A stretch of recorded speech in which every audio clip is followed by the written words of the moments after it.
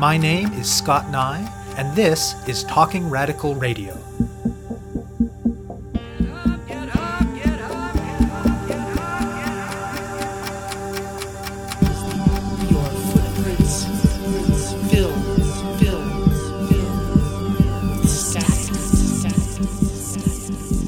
Hello and welcome to Talking Radical Radio, where we bring you grassroots voices from across Canada.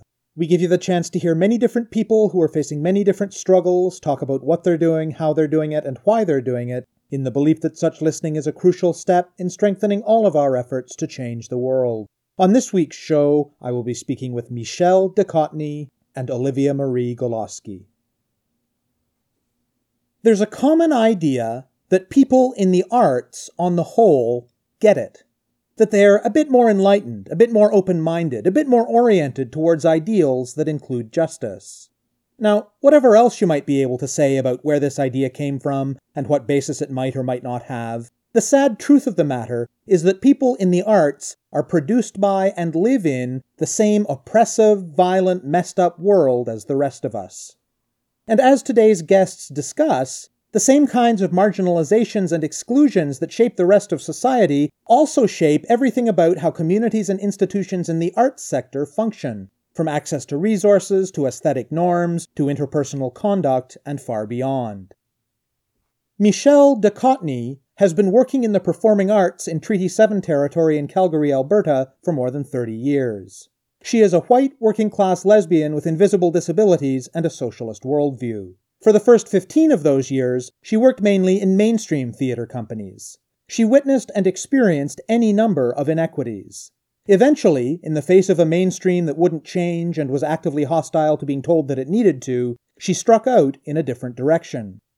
From a series of artist community collaborations that started in 1996, Stage Left Productions emerged in 2003 as an alternative theater performance company with Ducotny as founder and artistic director.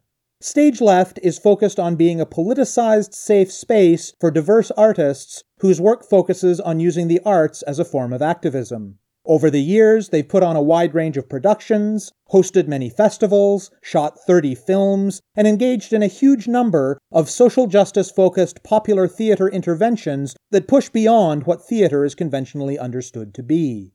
In particular, much of their work has drawn on the approach known as theater of the oppressed, a means of promoting social and political change originally elaborated by Brazilian theater practitioner Augusto Boal in the 1970s. Olivia Marie Golosky is Métis, Two-Spirit, and an artist. She grew up in Fort McMurray in Treaty 8 territory, and now she lives in Calgary. Golosky has worked in film, theater, and radio as a stage manager, as a playwright, and as a writer. Until quite recently, she was working in mainstream arts contexts in the city. She, too, was facing and seeing lots of marginalization in those contexts. One particularly galling aspect for her of how the arts sector in Canada has remained resolutely colonial is that even through the recent boom in arts funding focused on responding to the report of the Truth and Reconciliation Commission, relatively little of that funding has actually been going into supporting Indigenous artists and Indigenous-led projects. During her time working in the mainstream, Golosky was also getting to know Ducotny and her work, and she reached a point about 2 years ago where she had to withdraw from mainstream contexts and began to work exclusively with Stage Left and with grassroots arts organizations run by and for Indigenous people. While Stage Left is still involved in doing and supporting theatrical pop-up social justice interventions, most recently, the organization has turned its attention away from more formal productions and into advocacy work promoting equity in arts funding and arts policy. Ducotny, Golosky, and Stage Left more generally have been involved in establishing the Calgary Congress for Equity and Diversity in the Arts, or CEDA, to push for policy change at the local, provincial, and national levels. Not only that, they've begun to use the tools of theater of the oppressed as a way to advance an equity agenda throughout the arts sector in Canada. Ducotny and Golosky speak about injustice in the arts, about theater of the oppressed and the work of Stage Left, and about their current efforts to push for justice and equity in the arts sector. We spoke by Skype from Alberta. My name is Olivia Marie Golosky. I am a Two-Spirit artist from Treaty 8 territory. Fort McMurray is the city I was born and raised in. And I now live and reside and work out of Treaty 7 territory, Calgary, Alberta. And I work in film, theater, radio production as a kind of a production stage manager, technician, and a playwright and writer. My name is Michelle Ducotny. I'm an artist and activist with 30 years history working in the arts sector in Calgary, primarily in theater and film. Spent the first 15 years of my career from about 1987 on working with sort of quote-unquote mainstream companies. After 15 years of experiencing a number of inequities that I just couldn't tolerate, I decided then to create my own company. So starting around 1996, I was working with a collective of about 25 diverse artists, and we decided to launch Stage Left as an alternative theater company, a performance company, and as a politicized safe space for artists who are focused more on using the arts as a form of activism. For me as an individual, I've always been a bit of an outsider. I've always been somebody who stood up for injustices that I've seen, even as a really young age. And I think for me, that came from the fact that I was a sick kid. I'm somebody who lives with a number of invisible disabilities, so I spent my childhood in and out of hospitals. I had grown up in a working class family too, and I had watched the medical system just beat my parents to a pulp. I also grew up in a working class neighborhood in Calgary that has since been ridiculously gentrified. But I watched this working class community of people who was very diverse, I have to mention, because poverty seems to be the great leveler. I grew up in a socialist community because it was working class. We took care of each other. Even though we were all poor, none of us ever went hungry because whoever was working that week fed everybody. If you weren't working, you were babysitting. If you were kids, if you weren't in school, you were doing chores for people in the neighborhood, taking care of those kids who were smaller than you, helping out wherever you could. So I just grew up around this real sense of community. So when I survived my childhood, which I wasn't supposed to do, I hadn't thought forward to a career. So I've just moved from opportunity to opportunity, and that opportunity has been moving from helping people to helping people. And after 15, 20 years, I realized that people don't actually need help. So I positioned myself more as an ally and standing with people and working behind people rather than trying to create opportunities for them. And Stage Left has really been the conduit of my own learning. Just taught myself all this stuff and just figured out what needed to be done in the moment and what skills I needed to gather. My orientation as a human being is really collectivist. So my work is and my life is focused in that sort of socialist bent. So I was born and raised in Fort McMurray, Alberta. I am Métis, and I'm a member of the Métis Nation of Alberta. And that's something I didn't really know or really have a direct link to until I was in high school. But growing up, we ate smoked moose meat, and my family had a trap line up north. So there was a lot that maybe necessarily wasn't talked about. So I was raised in that, and I grew up in social housing after my parents divorced. My mom was unemployed, and so she was raising 3 kids on her own. And so we grew up in an area that kind of was for people on fixed incomes and stuff, and definitely grew up with a lot more diversity and a lot of fellow Indigenous people. That kind of really helped, I think, shape who I am today. And then how I got into more theater stuff. I'd done some things here and there, and I think was always a really creative person. And then found myself doing a degree in theater production and was quite shocked, I think, especially because I was also still grappling with my identity and what it meant to be Métis and how do I express that. And as someone who's a white passing Métis, how do I justify claiming that identity when I don't experience the same maybe level of discrimination and racism as my fellow family members or friends who are Indigenous who maybe have a darker skin tone than I do. My minor, I think, really kind of saved me and helped guide me in a lot of ways because I got my minor in Indigenous Studies from the University of Calgary. And I had really powerful and strong and resilient professors who were all Indigenous and really helped affirm who I was and affirmed that a lot of the stuff I had been taught my entire life was actually incorrect. And so I think that really helped shape who I was. But then I was coming up against all of this stuff within the work that I was doing, not only through the literature, the plays we were reading that would depict Indigenous people, but in actual work case scenarios. And especially as I started to get more involved in communities that weren't being led by Indigenous people, but were about Indigenous stories, I kind of felt a really big tear as to who has the right to tell our stories and who doesn't, and why these people are getting funding when they have access to funding and authority and power, when the Indigenous people who should be telling these stories and who should be getting compensation for this some of the times are some of the most impoverished and oppressed people within our nation. So I think there was a really huge divide, and it kind of came to a head about 2 years ago. And really at the time, I actually started to know and meet Michelle and get to know more about Stage Left and another initiative that Michelle had founded, the Calgary Congress for Equity and Diversity in the Arts. And I just kind of, I think, came to a breaking point where I had to make a decision where I could no longer silence my own values and identity. And I had to take a strong stand for within myself because it was really damaging, eating me up from the inside out. And I think was creating really toxic professional and non-professional relationships within my life. And so I took a really huge step away from the theater community within Calgary and now exclusively work more with Stage Left and Indigenous arts organizations that are grassroots, that are run and led by Indigenous peoples. Tell me more about the founding of Stage Left and some of the highlights of the company's work over the years. I created Stage Left because it was a last resort. If I wanted to be an artist in Calgary, I had no choice but to create a company in which I could exist fully as I am as a human being. Because the Calgary arts community and Calgary as a community is not radical.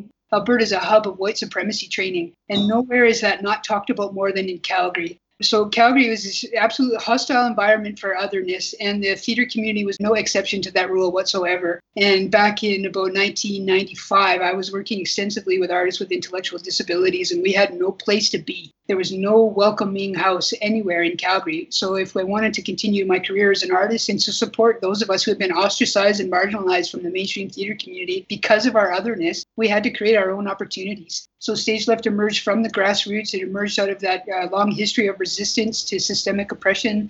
We decided to come together and create an alternative, but we decided to create an alternative not just in the way that we create art, but the way in which we operate as an arts company. We created Stage Left to provide opportunities to artists, politicize artists that just didn't exist elsewhere. We started out as a hugely diverse company, did a lot of Indigenous artwork, not me because I'm not Indigenous, but this cadre of 20, 30 Indigenous artists from Treaty 7 areas that didn't have opportunities to access funding. So we created Stage Left from the bottom up to exploit the system to our advantage. And we've been spending, 15 years hammering away at the system, and we're finally starting to see some positive changes. Interestingly, we started out as a feminist arts company, but it was what we now call intersectional feminism. Back then, we were a collective of about 25 diverse women. There was many Black artists, Indigenous, lesbian artists. But because feminism back in the day, was a little bit too much focus, now would be critiqued as being white feminism. We didn't define ourselves as a feminist art company because quickly the topics that we were taking on in our productions were more around indigeneity, what we call decolonization work back then. It was also around disability rights because that was something that hadn't been talked about a lot.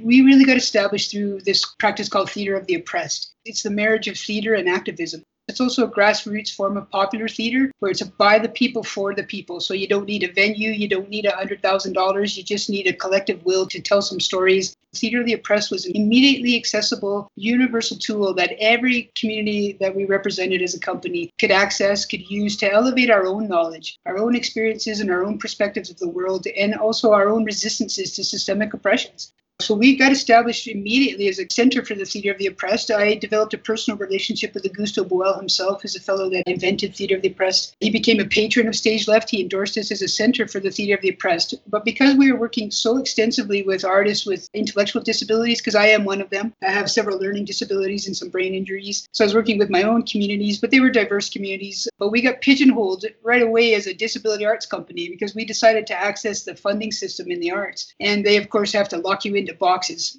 So we began really establishing ourselves in the professional arts community as a disability arts presenter. We had produced a disability arts festival every year in Calgary for 10 years. And a lot of the work that we had developed through that festival was Theater of the Oppressed based. Our festival wasn't about dazzling the masses, but about animating a disability rights community and allies to activism. We did that up until about 2010, and then we're just becoming so intersectional that our non-disabled colleagues were getting a little offended that they continued to get shuffled into this identity politics category. So we decided to shut down our disability arts production work and move to more intersectional work. We've been extensively then producing these things called urban interventions, which are pop-up social justice encounters. These are invisible theater scenes. Invisible theater is a Theater of the Oppressed technique where we go for, I can't really say because they're anonymous, so we have to be careful. I don't want to out anybody. But basically, we create social justice disruptions at things like Toronto Pride or Montreal Pride or the Circle the Wagons Festival in Calgary, which I'm proud to note just recently changed their name as a result of several interventions that were initiated.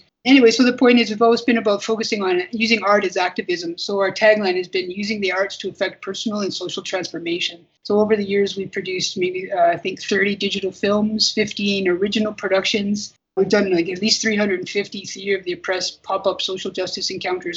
are basically Theatre of the Oppressed projects. We work all over Canada. We've worked in the US, Spain, England, a few other places. But it's not about the accomplishments. It's about the grassroots movement that we've managed to affect. Through Theatre of the Oppressed, we created a global Theatre of the Oppressed feminist network for women jokers. So really the Stage Left's role is to fill the needs that aren't being attended to otherwise. And that's to attend to the political needs of radical artists.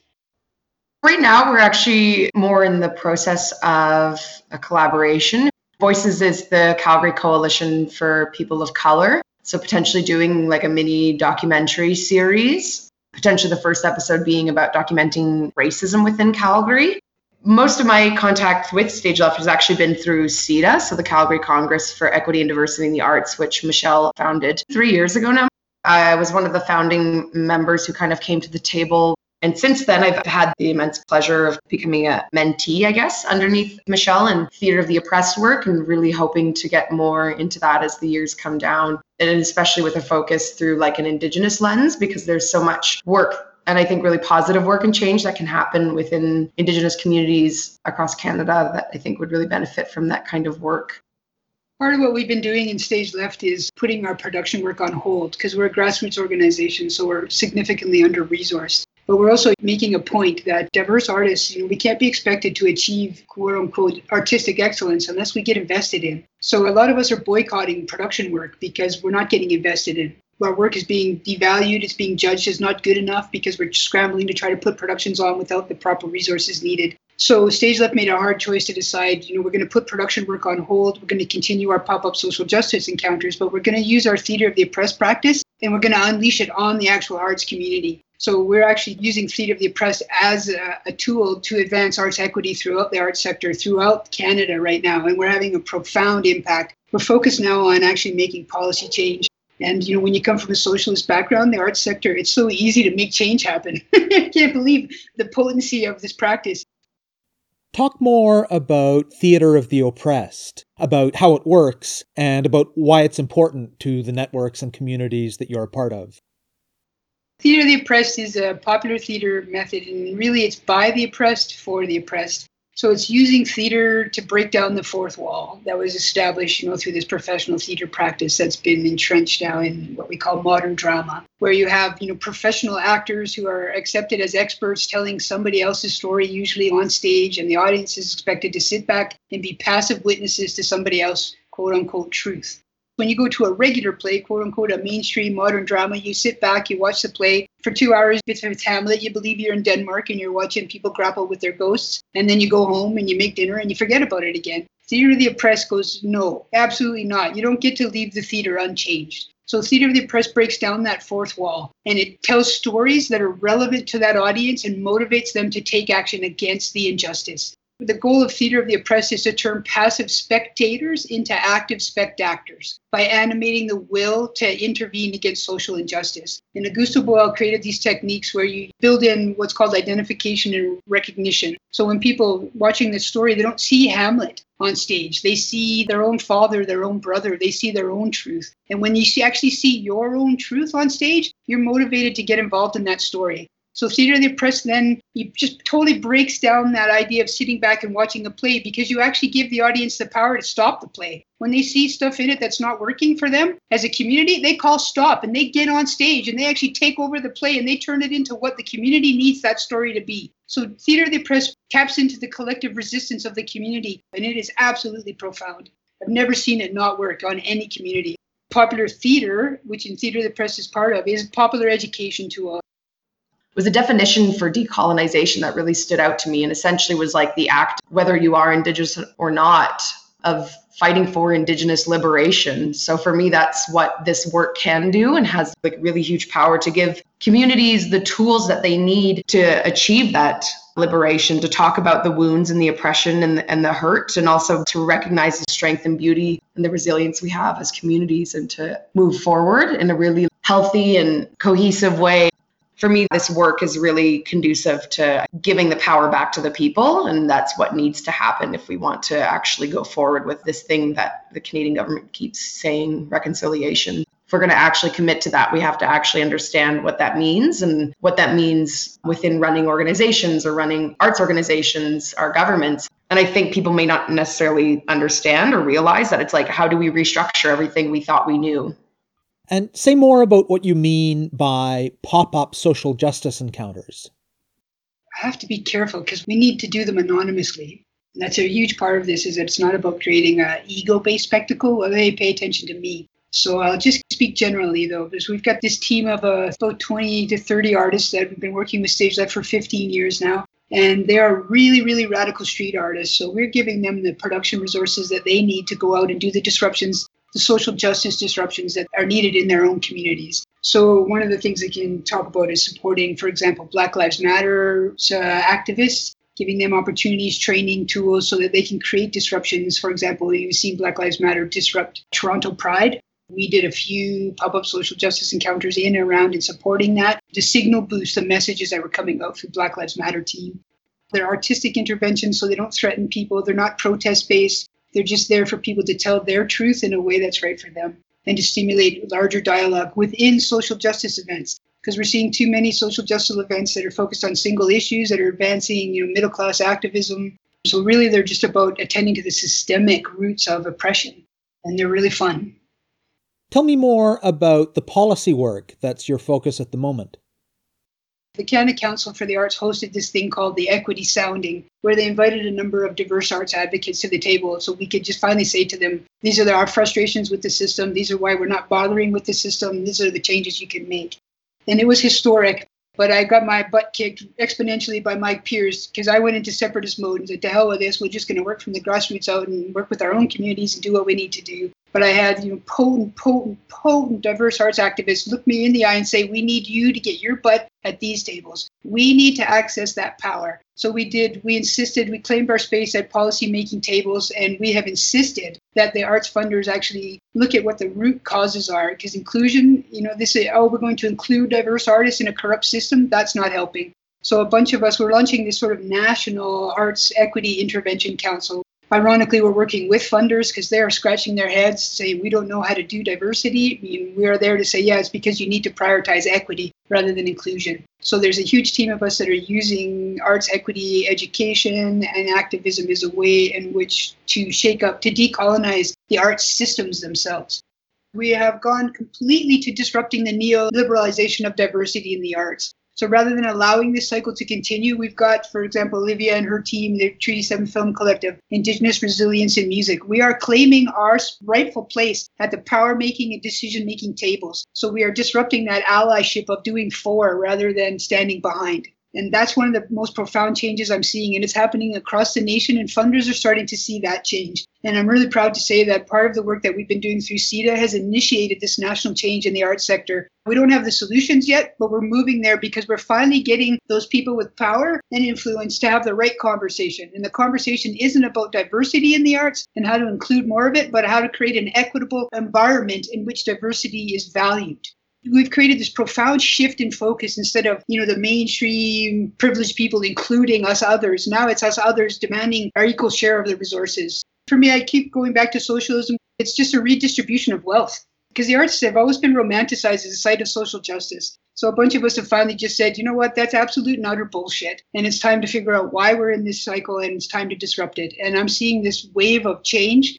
That's why we created CEDA. It's to advance this thing that we're calling reciprocity, which is if you're going to do diversity, you have to rely on the expertise of diverse artists. And you have to engage with us, and you have to value our skills and our knowledge and compensate us for them. And we're starting to see the sector starting to clue into that they're not the bosses of diversity because they're not the experts of diversity because they're not members of diverse communities.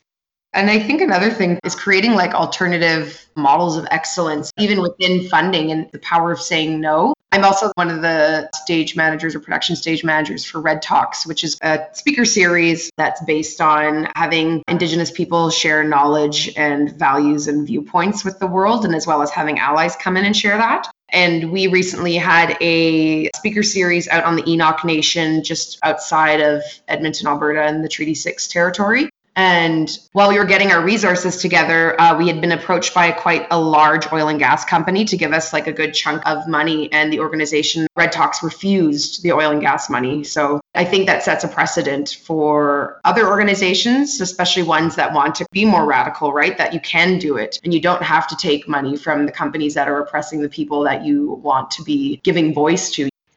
That's part of what we're trying to use CEDA for too, is to find that knowledge, exactly that knowledge, and document it and make the rest of the sector aware of the fact that there are other non-corporate capitalist ways of engaging in art production and dissemination. Because the influence of corporate capitalism in the arts has just been disastrous for diverse artists, because it's imposing Eurocentric notions of artistic excellence. It's turning the arts into a popularity contest. There's just nothing equitable about the corporate capitalist system of arts funding and art support. What's coming up for Stage Left? The biggest change is we just publicly are shifting, like I talked about earlier, from a production house and production work to a resource for the rest of the arts sector. So we're positioning ourselves as a hub of excellence in equity and diversity in the arts. We're developing tools, and basically we're going hell-bent on two focuses. First of all, is generating cross-cultural solidarity within those of us working from the grassroots in. And then it also focused on creating a national momentum around the need for arts equity education for those people who are running arts institutions. And then the other thing that we're really focused on is securing production resources for grassroots companies, for example, the groups that Olivia is working with, so that these groups can focus on unleashing the efficacy of their arts potential, their artistic potency, and don't have to get bogged down in the inequities of the bureaucracies. Stage Left, we've accessed that system, so we're going to exploit our access to that system as much as we can on behalf of equalizing the distribution of resources. And nationally, too, we're partnered with the Professional Association of Canadian Theatres to unleash a program called All In, which is arts equity training for all of the major theatre companies across the country. So we're launching a small program in Calgary as a model of excellence, and we're expanding it throughout the nation.